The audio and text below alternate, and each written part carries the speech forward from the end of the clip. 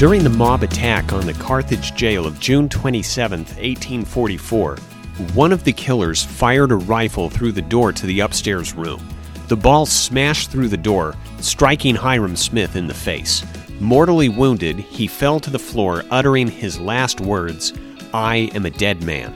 Many people today may not attach any particular significance to those words, and instead just attribute them to the result of shock. But to Americans of the mid-19th century, these final words, "I am a dead man," invoked a tradition dating back centuries, the tradition of the good death, the Christian art of dying well. On today's episode, the first in our second season, we'll explore what it meant in the mid-1800s to die well. I'm Nate Olson, and this is Adventures in Mormon History.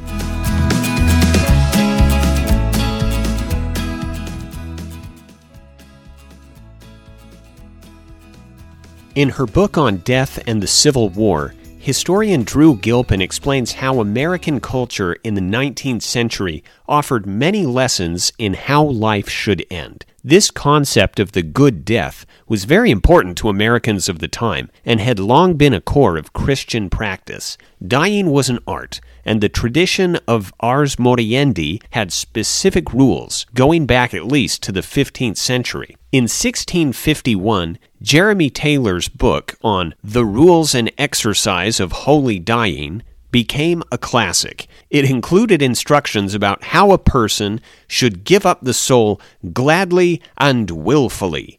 It wrote out reflections and prayers to help dying people overcome life's final temptations: unbelief, despair, impatience, and worldly attachment. Family was central to the art of dying well, and ideally, one should die at home, surrounded by relatives. The relatives would both attend to the needs of the dying person, but also look to the last moments of life. These last moments would give an eloquent summation of the state of the person's soul. A good death should look like this. There would be last words, and the last words would show that the dying person was, first, conscious of their fate, second, willing to accept it. The last words should include expressions of belief in God and show confidence in the hope of salvation. They should also leave messages and exhortations for the family and friends that the dying person was leaving behind. The Smith family lived in this culture and valued dying well. Their oldest son, Alvin, had died in November of 1823 of an illness that was compounded by medical malpractice. In her family history, Lucy Mack Smith recorded minutely the details of Alvin's last moments in a way that shows they understood what it meant to die well. Alvin gave instructions to the brothers and sisters he was leaving behind. He encouraged Hyrum to finish the house and take good care of their parents in their old age. He encouraged Sophronia to do all she could for their father and mother and never forsake them, but be kind to them in their old age. He encouraged and admonished all of his brothers and sisters in this way with some unique instructions to Joseph, because more than any of the other Smith children, Alvin had shown the greatest interest in Joseph's account of ministering angels and the plates which would later become the Book of Mormon. He told Joseph, "I am now going to die. My time is very short. I want you to be a good boy and do everything in your power to obtain the record. Be faithful in receiving instruction and in keeping every commandment that is given to you." A few moments later, he gave his last words. "Father, mother, brothers, sisters, farewell. I can now breathe out my life as calmly as a clock." A few minutes later, he was gone.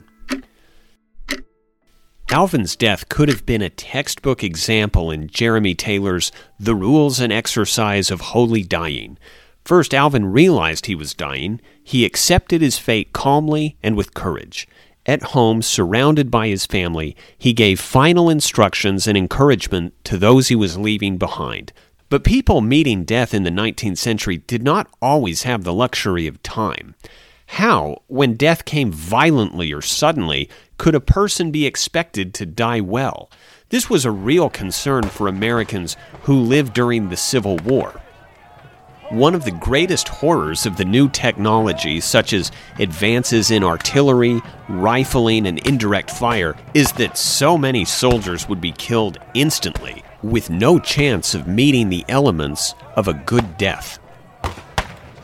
But even so, mortally wounded soldiers during the American Civil War often made efforts to articulate that they understood they were dying and accept their fate, to die as well as they could under the circumstances. Letters sent to bereaved parents and wives frequently reported that their soldiers died as well as they could. That is, at least that they understood and accepted what was happening. For example, Dabney Carr Harrison of Virginia, shot fatally through the lungs, managed to say his last words, "I am perfectly willing to die." J.C. Cartwright wrote to the parents of a Georgian soldier who had died in April of 1862. He was conscious all the time and expressed a willingness to die. T. Fitzhugh wrote to a widow that her husband, quote, lived but a short time after being shot by the Yankees, but he was in his right mind at the time and was perfectly resigned. A nurse in a Virginia military hospital wrote to the mother of a dead soldier that her son, quote, was conscious of his death and not afraid, but willing to die, which gave me reason to believe that he is better off now than in this world of woe. Literature also provides examples about how a person could be expected to die well, even when death came violently and suddenly. Shakespeare's Henry IV includes a scene where young Percy Hotspur dies at the Battle of Shrewsbury. The great-hearted, plain-spoken Hotspur does his best to accept death willingly with these final words, "No, Percy, thou art dust, and food for worms." It's in this tradition that Hiram would have uttered his last words. Shot in the face, he fell to the floor with only a moment to live. Hiram had no time to meet the traditional steps of a good death. He was away from home, away from all family except his younger brother Joseph, and unlike Alvin, Hiram was denied any chance to leave admonishments, encouragements, or final instructions to those he would leave behind. But with his last breath, he uttered, "I am a dead man," to show he was both conscious of his fate and willing to accept it. Hiram was a brave man, and he met his end with courage, and in his final breath, gave what he could to those he was leaving behind, the knowledge and consolation that he had died well. Thank you again for joining us on this, our first episode of the second season. I'm Nate Olson, and this is Adventures in Mormon History.